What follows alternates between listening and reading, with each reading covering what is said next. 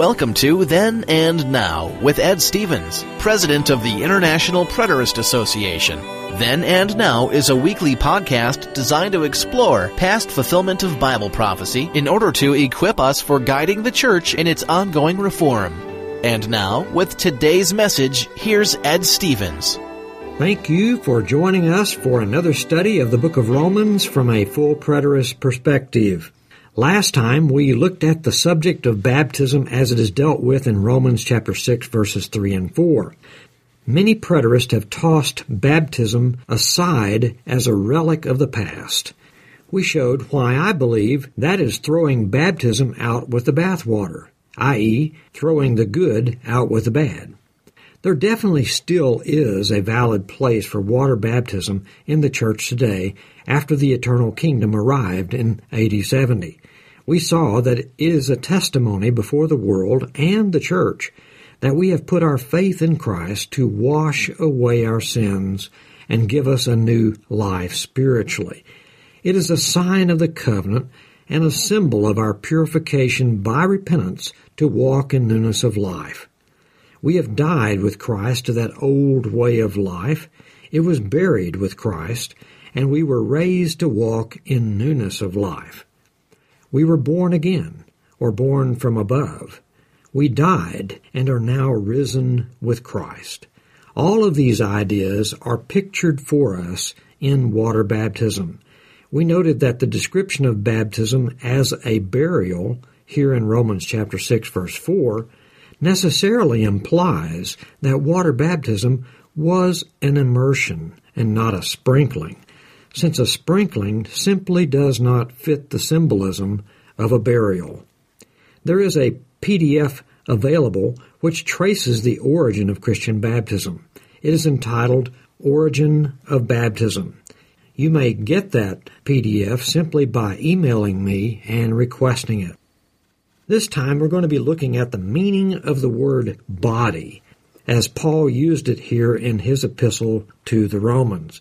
The word body is used in several phrases here in Romans, and we're going to look at those as we look at all 13 of the occurrences of the word body here in the book of Romans. And we want to look at each of those in their context. Before we get started, however, let's ask God's blessing on our study. Father of our Savior and Redeemer and Lord Jesus, we praise you and thank you for choosing us and showering your mercy and grace upon us, even though we were dead in our trespasses and sins and totally unworthy of your redemption. We especially ask for your help in our study of your bondservant Paul's letter to the dear saints in Rome, who suffered horribly in the Neronic persecution just 6 years after Paul wrote this letter to them, and less than 2 years after he was there in prison in Rome. Help us to clearly understand what your Holy Spirit was communicating through Paul to those fellow saints in Rome, and help us properly apply it to our lives today, so that we will deny ungodliness and worldly desires and live sensibly, righteously, and godly in the world around us. We pray this in the name of your Son and our Savior Jesus. Amen. This week, in addition to my analysis of the biblical text of Romans, I did a lot of reading in several books by both collective body advocates and individual body advocates, including Max King's big book, The Cross and the Parousia, John A.T. Robinson's book on the body, Tom Holland's book on the contours, and Dave Green's House Divided book. He's co-author with Mike Sullivan and Ed Hassert and Sam Frost in that book, House Divided, as well as Robert H. Gundry's book, Soma, dealing with the Greek word body there in all of Paul's writings. Plus, I read a few pages out of several of the standard commentaries dealing with Romans chapters 5 through 8. One thing that all that reading did for me was to confirm the utter impossibility of the collective body concept being the correct interpretation approach here in Romans 5 through 8. In coming weeks, I will probably interact with some of those writers on both sides of the issue. In this lesson, however, I want to focus primarily on what Paul has to say about the body here in Romans chapters 5 through 8. The best way to understand what happened in a hockey game is to be there in person and watch the action start to finish. That way we have the context of the whole game to help us understand every part of the game. That is far better than listening to the radio commentators. As good as they are in their explanations, they simply cannot compare to watching the game in person in the arena. The same holds true for commentaries on the book of Romans. While the commentaries are immensely helpful in a lot of ways, they simply cannot replace the understanding we can gain simply by listening to Paul himself in context explain what he means. So before we look at what others are saying about Paul and his book of Romans, we need to know what Paul himself says about his book, straight from the horse's mouth, as they would say in Texas. The only sure way to get an understanding of an idea or concept is to go to the original source of it. That is the proper place to begin. It's not an exaggeration to say that understanding Romans chapters 5 through 8 correctly depends in large measure on knowing what Paul's definition of the word body is, and how he is using the word body here in the context of Romans. That is where I focused in my studies of these chapters, and I believe it will be helpful for us here as well. We need to know what Paul means when he uses the word body here in Romans. Many cults, heresies, and defective theologies have been based on a misunderstanding of Romans. And the same thing is true even within preterism. Both the collective body and the individual body views use the book of Romans as support for their respective paradigms. Anyone who wishes to correctly understand Christian theology must get a firm grasp on what Paul is teaching here in Romans, especially in regard to his use of the word body. So that is where we're going to focus in this lesson. What is Paul's definition of body here in Romans chapters 5 through 8? The Greek word soma, or body, occurs 142 times in 120 verses in our New Testament, using several different definitions and senses. Here is the list of those verses which use the word body, with Paul's usage in Romans. There's 13 of those that are highlighted here in red ink. If you have the lesson outline, you can see that. The standard Greek lexicon used by all New Testament scholars, which is Bauer, Danker, Arndt, and Gingrich, it's abbreviated BDAG, BDAG. You'll hear Greek scholars in their lectures refer to it as BDAG. It gives 5 primary definitions to the word soma in its 142 uses in our New Testament. And I've highlighted 2 of those definitions, one of them in yellow and the other one in blue, because those are the only 2 definitions that really apply to the uses of body here in the book of Romans. The first definition he gives in BDAG is the body of a human being or animal. And he says that the word body is a good translation for that particular use of the Greek word soma. And he gives 2 subheadings underneath that definition, one of a dead body and another of a living body. And it's interesting then in reference to the living body, which is speaking of an individual body, a physical body of a human being or an animal. In reference to the individual physical body, he lists 10 of those references in Romans that we have in red ink above on the outline. 10 of those references, Romans 1:24, Romans 8 verse 10, Romans 8 verse 13, Romans 12, verse 4, Romans 4, verse 19, Romans 12, verse 1, Romans 6, verse 6, Romans 7, 24, Romans 8, 11, and Romans 7, verse 4.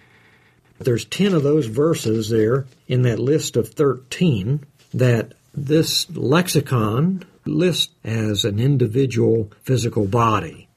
Then under definition number 5, which is a unified group of people or a body of people, as in the Christian community or church, collective body is the idea. Definition number 5 is a collective body, usage of the word body. And here under that definition, he lists one of the 13 verses in Romans which use the word body as referring to a collective body. Romans 12, verse 5.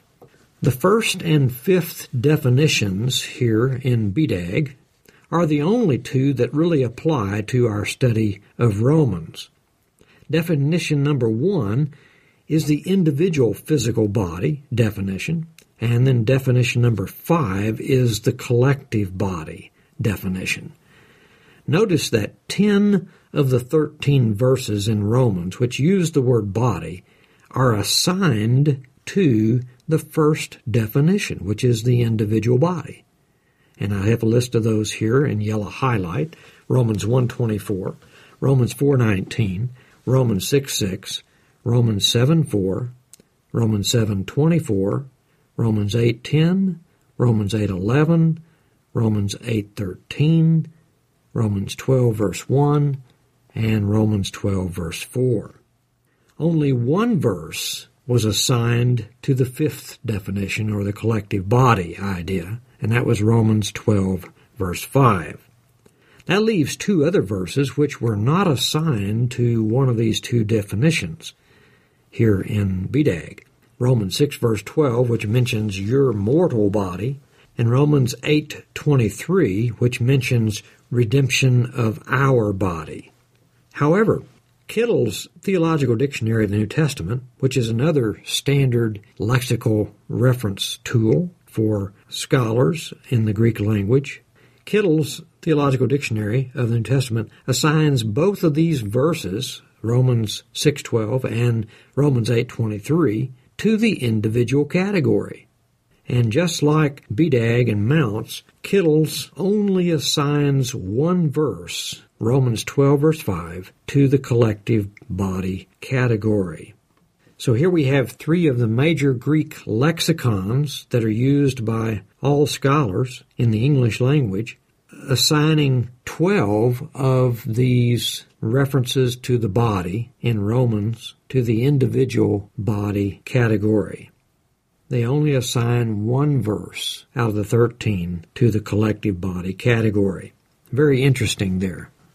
So what we need to point out here is that this means that the collective body guys are going against all the standard major scholarly lexical works when they suggest that 10 or 12 of these references here in Romans should be put in the category of the collective body. None of these lexicons do that, and so they're going up against all the lexical authorities by pushing that collective body definition into 10 or more of those 13 references in the book of Romans. Well, we need to ask, how does Paul use the word body in Romans? We noticed how BDAG assigned those definitions of soma to the 13 occurrences of body in Romans. We've color-coded those occurrences to show which definitions BDAG assigned to each one of these 13 texts. The first 12 occurrences here in Romans were assigned to the individual physical body definition, while only the last one, chapter 12, verse 5, was assigned to the collective body definition. We need to look at every one of these 13 references in their context to verify that they indeed have the meaning that these Greek lexicons are assigning to them. And let's look at them briefly here. I want to look especially at the phrase that I've put in red ink here in each of these 13 verses. Notice how the word body is used in these particular phrases in these 13 verses. Therefore, God gave them over in the lust of their hearts to impurity, so that their bodies, there is plural, bodies is plural, would be dishonored among them. And notice again that the bodies is plural there. Their bodies. Obviously is not speaking of a single collective body, but is in fact speaking of numerous individual bodies. So there's an individual application there in that verse. It'd be very difficult to get around that. But you'd be surprised at how some of the collective body guys try to get around that and use that verse as a collective body text. In Romans 4:19, though, is another individual text. Notice it says, in reference to Abraham, without becoming weak in faith, Abraham contemplated his own body, now as good as dead, since he was about 100 years old, and the deadness of Sarah's womb. Again, it's very clear in the context. We don't even have to go around to the verses outside of verse 19 here to get the sense of it. Right here in the same verse, Romans 4:19, it's very clear that it's referring to Abraham's physical, individual body. It's not referring to a collective body. It's referring to Abraham's individual, physical body. Now in Romans 6, verse 6, Paul says, knowing this, that our old self was crucified with him in order that our body of sin might be done away with, so that we would no longer be slaves to sin. The collective body advocates see this usage of a plural our with a singular body as a strong argument for a collective body here in this text. However, in our previous podcast on the phrase our lowly body in Philippians chapter 3 verse 21, we show that this usage of a plural possessive personal pronoun our with a singular noun body is very common in Koine Greek of the first century, as well as in the New Testament and Paul's writings especially.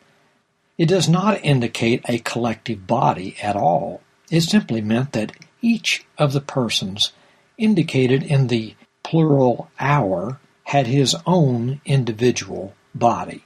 Furthermore, the connection of the phrase of sin to our body here in Romans 6 verse 6 indicates a control over our bodies by sin.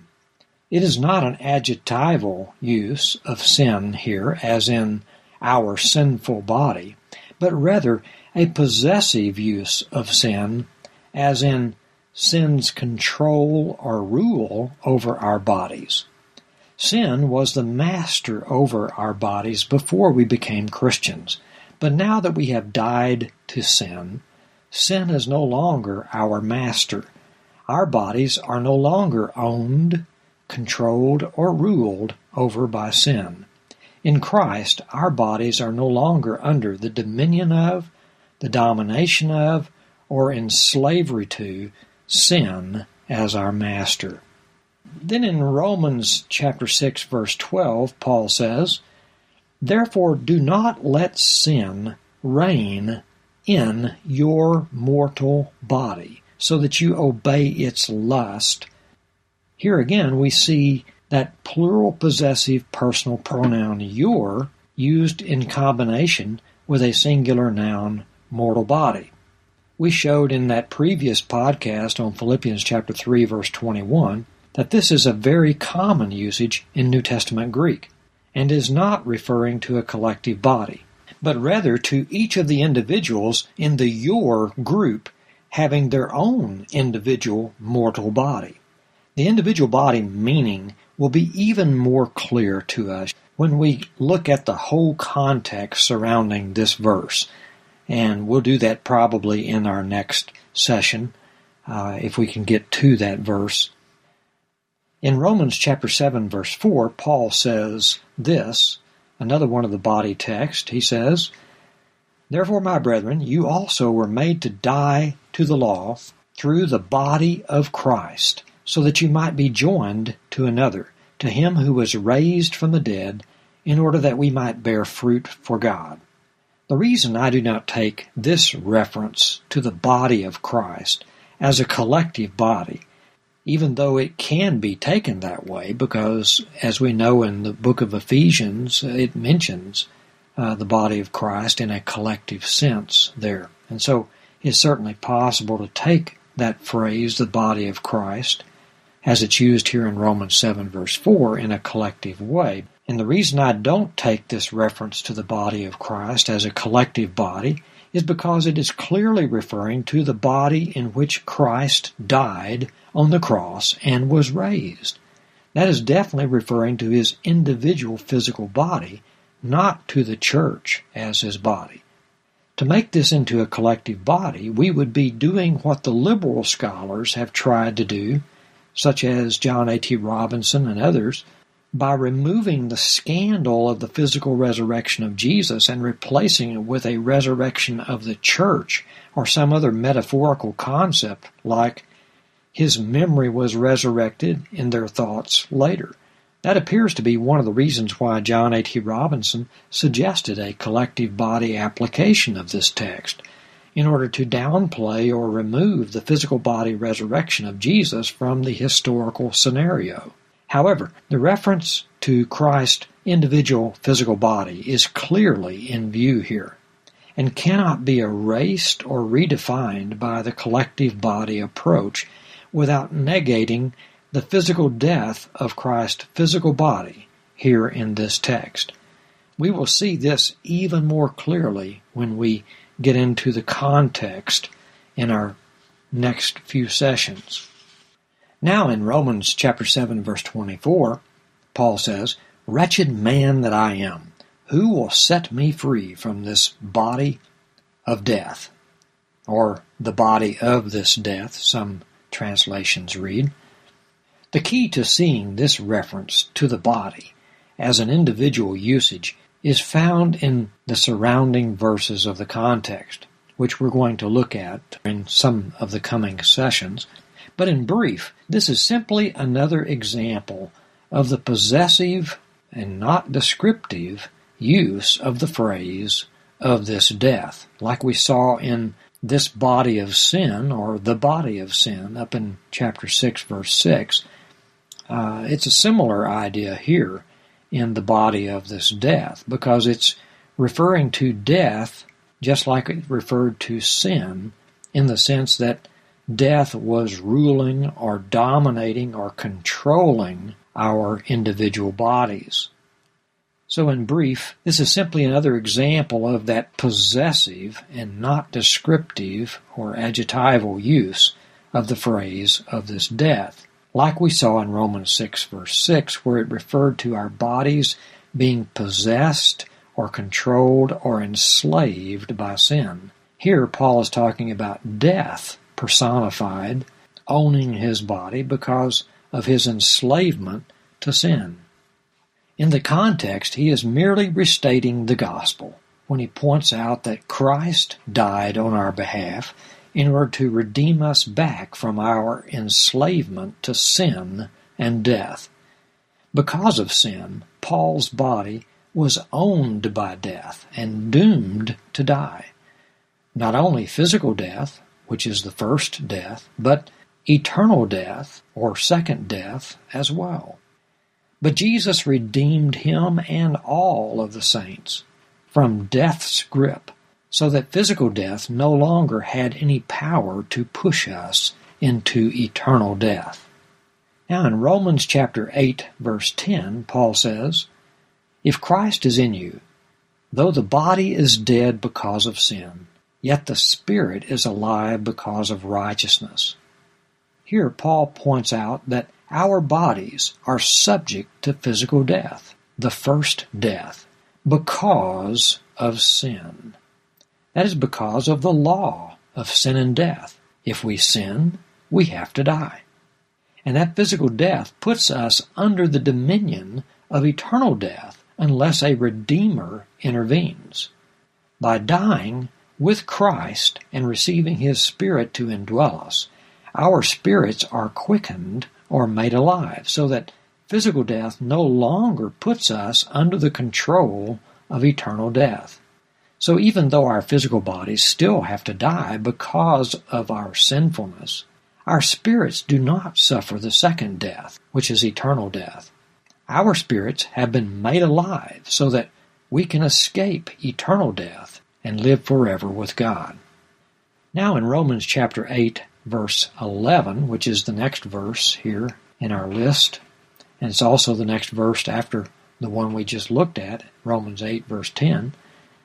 In Romans 8, verse 11, Paul says, "But if the Spirit of Him who raised Jesus from the dead dwells in you," plural, and that you there is plural, "He who raised Christ Jesus from out of the dead ones," which is plural, "will also give life to your," plural, "mortal bodies," plural, "through His Spirit who dwells in you." Did you notice the plural usage of bodies here? This is talking about a bunch of individual bodies, not one big collective body. This is a real difficult text for the collective body view. You would be amazed at the hermeneutical gymnastics in which they have to engage in order to get around the implications of this plural use of bodies. Some of them have been willing to admit that it is referring to individual bodies being given spiritual life, but most of them try to twist it somehow to make it fit into their collective body paradigm. We call that eisegesis, not exegesis, when we put our own preferred meaning into the text rather than drawing the real meaning out of the text. The collective body interpreters are letting the demands of their paradigm dictate their interpretation of this text. Yet they are the ones who insist that the singular plural usage of body or bodies absolutely determines without exception whether it is an individual or collective body. Well, if their claim is true, then how can they get around the implications of the plural bodies usage here? Their own rule will trip them up. Furthermore, the individual body interpretation of this verse directly relates to the deeds of the body 2 verses later in Romans 8, verse 13, as we'll see next. In Romans 8, verse 13, Paul says, "For if you are living according to the flesh, you are about to die. But if by the Spirit you are putting to death the deeds of the body, you will live." As we noted in the previous text, Romans 8, verse 11, there is a direct and inseparable connection between verse 11 and verse 13. Paul is here in verse 13 talking to the same group of individual saints that he had addressed 2 verses earlier, each of whom had their own individual mortal bodies, plural, and who were now being exhorted by Apostle Paul to put to death the sinful deeds of their individual bodies.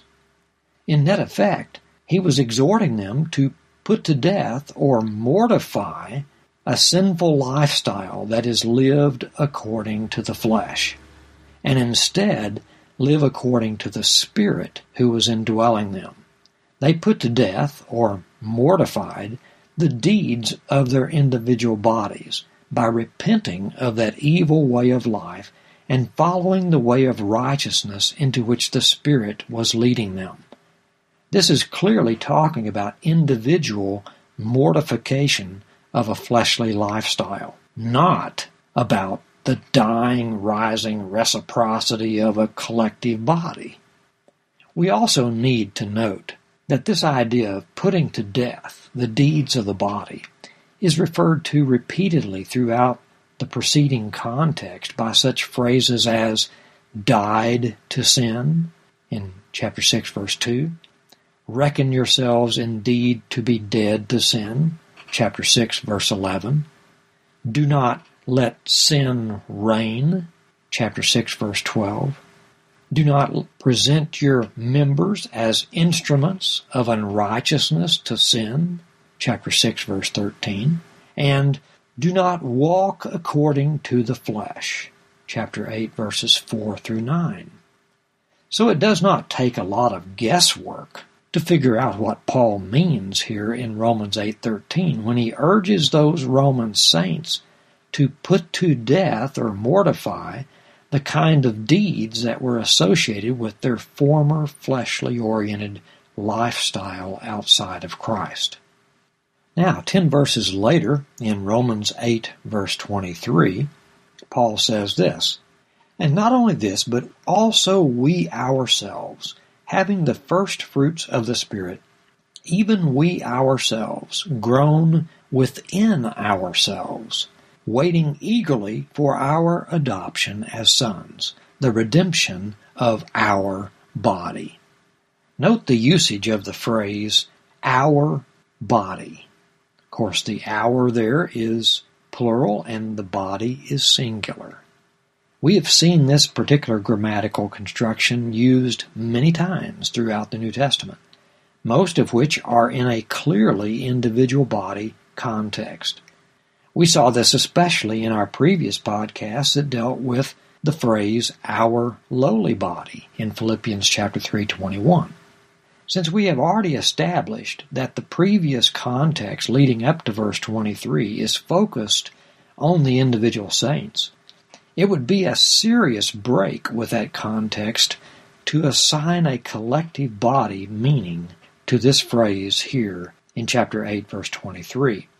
Furthermore, in previous podcasts, we have also shown what this redemption of the bodies of the individual living saints is talking about. Paul is referring to the glory that was about to be revealed.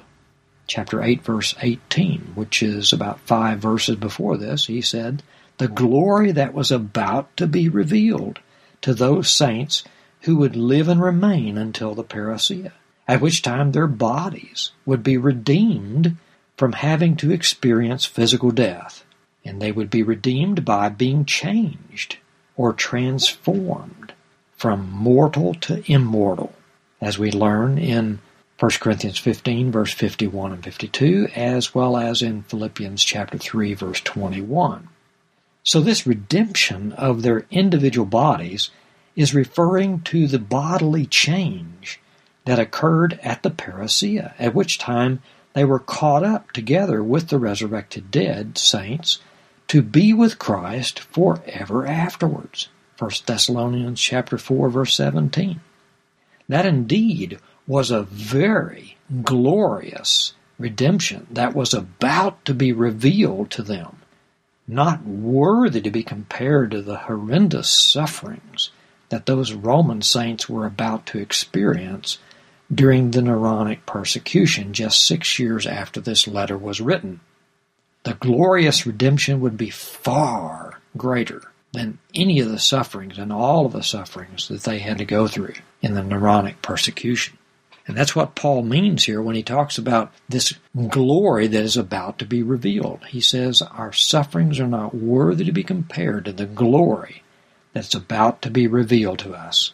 And that glory was to be changed, to have your living body changed without having to experience physical death and to be caught up into the presence of Christ, to live with Him forever afterwards. So that was the redemption of their individual bodies that Paul is talking about here in Romans 8, verse 23. It was not a redemption of a collective body, but a redemption of their individual bodies. Those saints suffered horribly in the Neronic persecution. They earned and deserved such a great reward as this. We pitifully spoiled, rotten American Christians certainly do not deserve such a reward. We have little clue what that kind of suffering is all about. That is why Paul's exhortations here to put to death and mortify the evil deeds of our sinful worldly lifestyles is still relevant to us today. We need that exhortation every bit as much as the first century saints needed it. Friendship with the world is hostility toward God. Then in Romans chapter 12, verse 1, Paul says, "Therefore I urge you, brethren, by the mercies of God, to present your bodies a living and holy sacrifice, acceptable to God, which is your spiritual service of worship."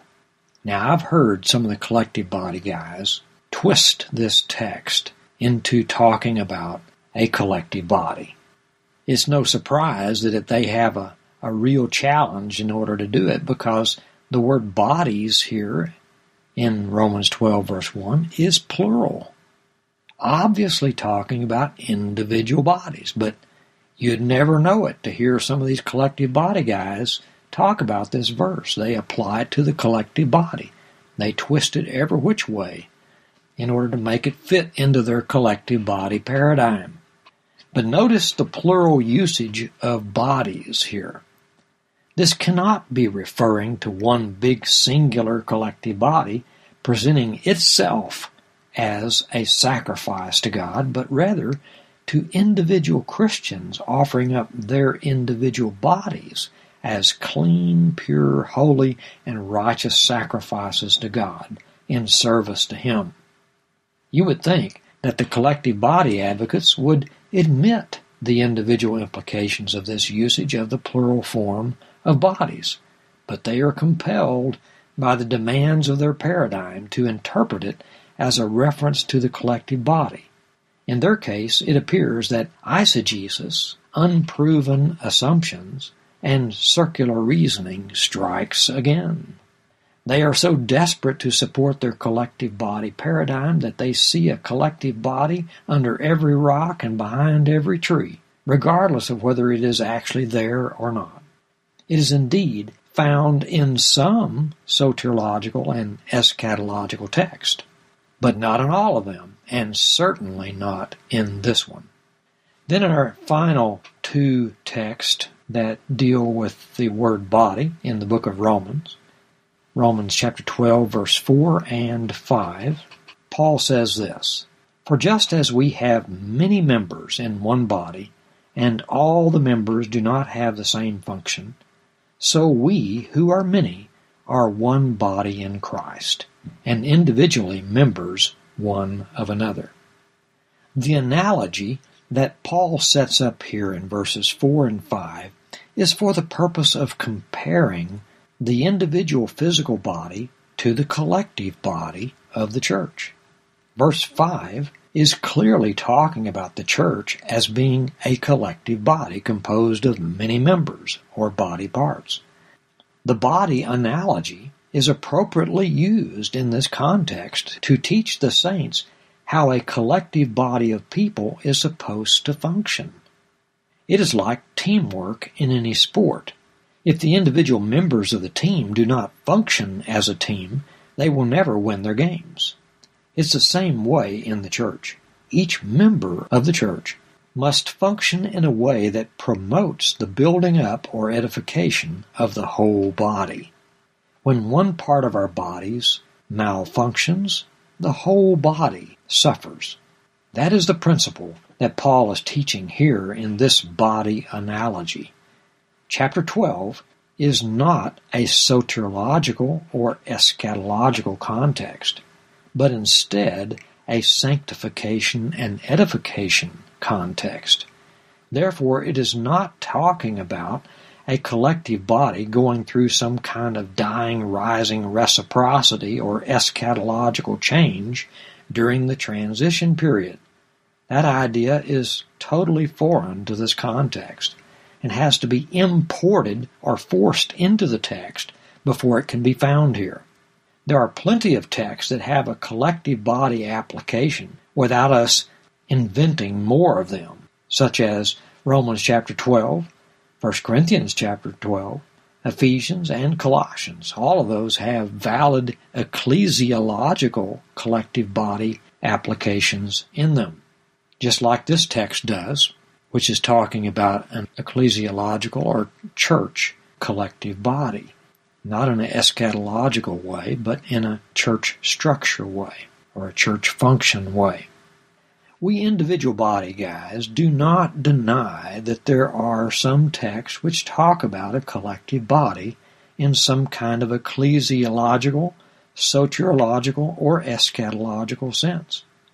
Nor do we go overboard in pushing the individual body concept into text where it does not belong.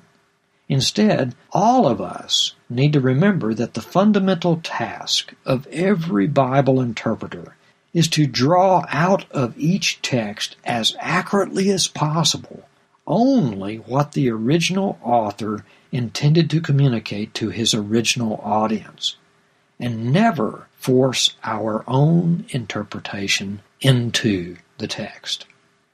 Well, now that we've looked at all 13 of these body texts here in the book of Romans and briefly surveyed them, some of us might be wondering at this point, which of these 13 occurrences of body in the book of Romans do the collective body guys apply to a collective body interpretation? It might surprise you to know that some of them apply the collective body concept to every one of these body texts in Romans except chapter 4, verse 19, and perhaps 8:11 and 12:4. That still leaves 10 of those texts applied in a collective body way. There are some who take it that far. Do you see a problem with that? I surely do. And we're going to point that problem out in coming sessions as we get deeper into the context of each of these 13 body texts here in Romans. Well, all I wanted to do in this session was to survey those 13 texts which use the word body here in Romans. I wanted to give us a brief introduction to each of these texts so that we'll be somewhat familiar with them before digging deeper into their contextual meaning in future sessions. We need to understand that both individual and collective body views believe in both kinds of bodies. The collective body guys do, and the individual body guys do. Both of us, both views, believe that there are both kinds of bodies represented in our New Testament. And both views agree that the concept of a collective body presupposes the existence of an individual body with which to compare it. We saw an example of that right here in Romans chapter 12, verses 4 and 5, where Paul talked about the human body with its many parts being the pattern for the church with its many members. Furthermore, there are a number of biblical texts which both views agreeably assign to the same individual or collective category. So the big difference, then, between our two views is regarding those texts which we assign to different categories.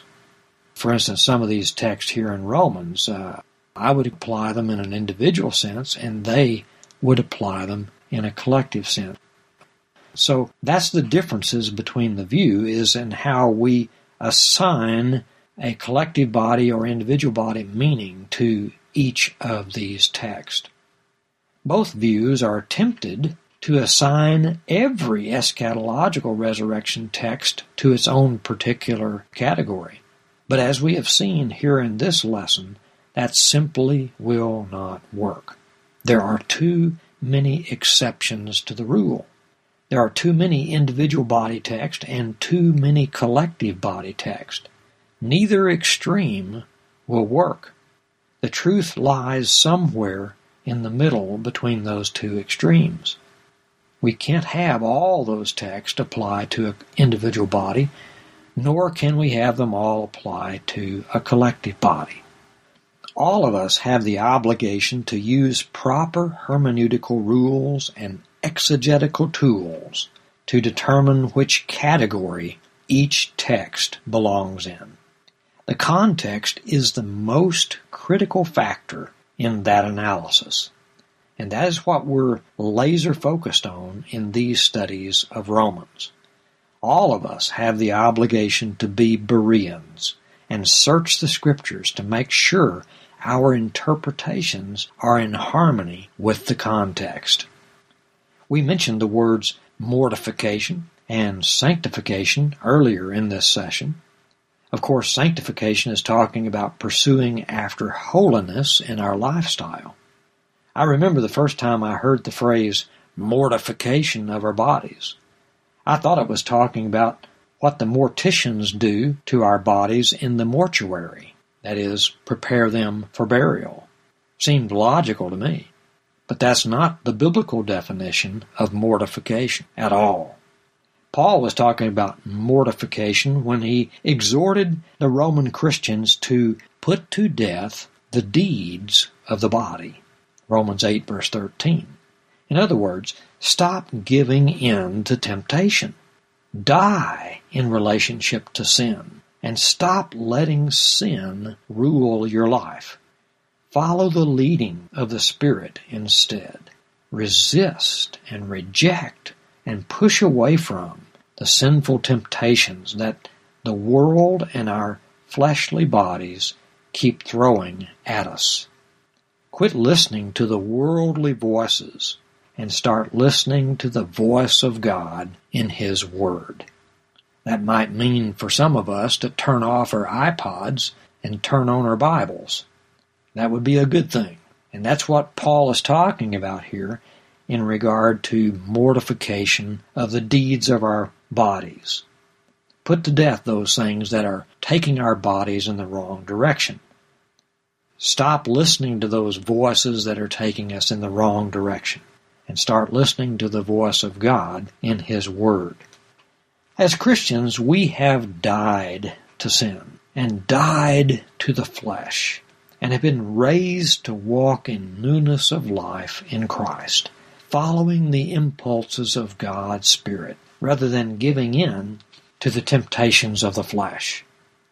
That is what Paul means by mortification of the body, killing or mortifying the influence of sin over our lives, by dying daily to that old sinful lifestyle and rising above it to follow the leading of the Spirit in our pursuit of holiness or sanctification. When individuals become Christians, they die to sin and pursue after sanctification. That is the kind of language we see Paul using here in the context surrounding several of these body texts. It is very individualistic language. Paul is urging those individual saints to mortify or kill the fleshly influence in their lives and pursue after sanctification in their individual bodies. He is not talking about mortification and sanctification of a collective body. And this is an extremely important point that must not get lost in the shuffle. The motivation, the whole motivation for each of those individual Roman saints to persevere in their faith by mortification of their fleshly desires and sanctification of their bodies is eliminated when the word body here in Romans is collectivized. It makes nonsense out of those moral and ethical exhortations that Paul delivers to those individual saints. It means that the individual is not bound to mortify his own individual flesh and pursue after individual sanctification, since that is only for the collective body, according to our fellow preterists who take the collective body view. Now, maybe that idea of applying all these moral and ethical exhortations to the collective body doesn't bother the collective body guys, but it strikes terror in my soul, and I have to believe that Paul would have been horrified at the thought of it as well. The collective body application of these texts would remove all the moral and ethical restrictions that Paul gives to those individual Christians there at Rome. Maybe that is why we see so much bad fruit coming from the lives of those who hold the collective body view. Maybe they have noticed that the collective interpretation of all the body text removes the obligation for individual Christians to live holy lives. Maybe that is why the collective body view is so popular among Universalists and antinomians especially. They do not think the moral and ethical restraints of the Bible apply to them as individuals. They think it's all about the collective body now. That may be why some of them take the heaven now and immortal body now and perfection now views. It also explains why some of them believe the continuation of sinning in heaven idea. When we disengage the moral and ethical restraints from the individual Christian and apply them only to the collective body, we have just eliminated all motivation for the individual Christian to live a holy life. So you can see why I'm very anxious to clarify this issue for all of us. I have seen too many of my fellow preterists being led astray by the dangerous moral and ethical implications of the collective body view. It offers a false hope and a false sense of security for those who are living in an unholy lifestyle. The way we interpret these references to the body has significant impact on the moral, ethical, and spiritual exhortations that Paul gives to the saints here in Romans. If the collective body view is the correct interpretation of all these body texts, then the moral, ethical, spiritual exhortations only apply to the collective body and have no relevance to the individual Christian today. That's a very disturbing implication, and I hope it disturbs you as much as it does me. Thank God the collective body view is not right about that. Christians today are just as much obligated to pursue after godliness and holiness as they were before 70 AD. The moral and ethical restraints and exhortations are just as applicable to us today as they were to the first century saints. The destruction of Jerusalem did not change that, nor can the relativistic culture around us ever change it. These biblical, moral, and ethical principles are absolutely true and relevant for all generations of the age of the ages, as it says in Ephesians chapter 3, verse 21. So, when we hear some preterist teacher use the collective body view to question or downplay or reinterpret or eliminate those moral and ethical principles and exhortations and apply them to a collective body, it ought to be cause for pause. It ought to at least raise a yellow caution flag for us, if not a red flag. I hope that helps you see what is at stake here in our understanding of the book of Romans. Apostle Paul did not hold back from teaching us the hard truth about what godliness and holiness is all about. Don't let anyone, especially fellow preterists, deceive you into thinking that the moral, ethical, and spiritual exhortations in Scripture are no longer relevant to Christians today. They are supremely relevant, and our soul salvation depends on it. Pursue after sanctification, without which no one will see the Lord in the afterlife. Hebrews chapter 12, verse 14. Well, that will do it for this session. Next time we're going to dig a little deeper into the context of some of those body texts here in Romans to see what Paul was really saying to those first century Christians. And I think as we dig into the context, we'll see that they are in fact individual body text. Well, that'll do it for this session. Thank you so much for listening. This has been Then and Now with Ed Stevens. We would love to hear from you. Send your email to preterist1@preterist.org. Our website has many great articles, books, and audio-video resources. The address is www.preterist.org. This teaching ministry depends on your donations, and you share in all the good fruit that we produce. To make a donation or support monthly, simply go to our website, www.preterist.org, or call us at 814-368-6578. Join us again next time for Then and Now, where we study the past to shape a better future.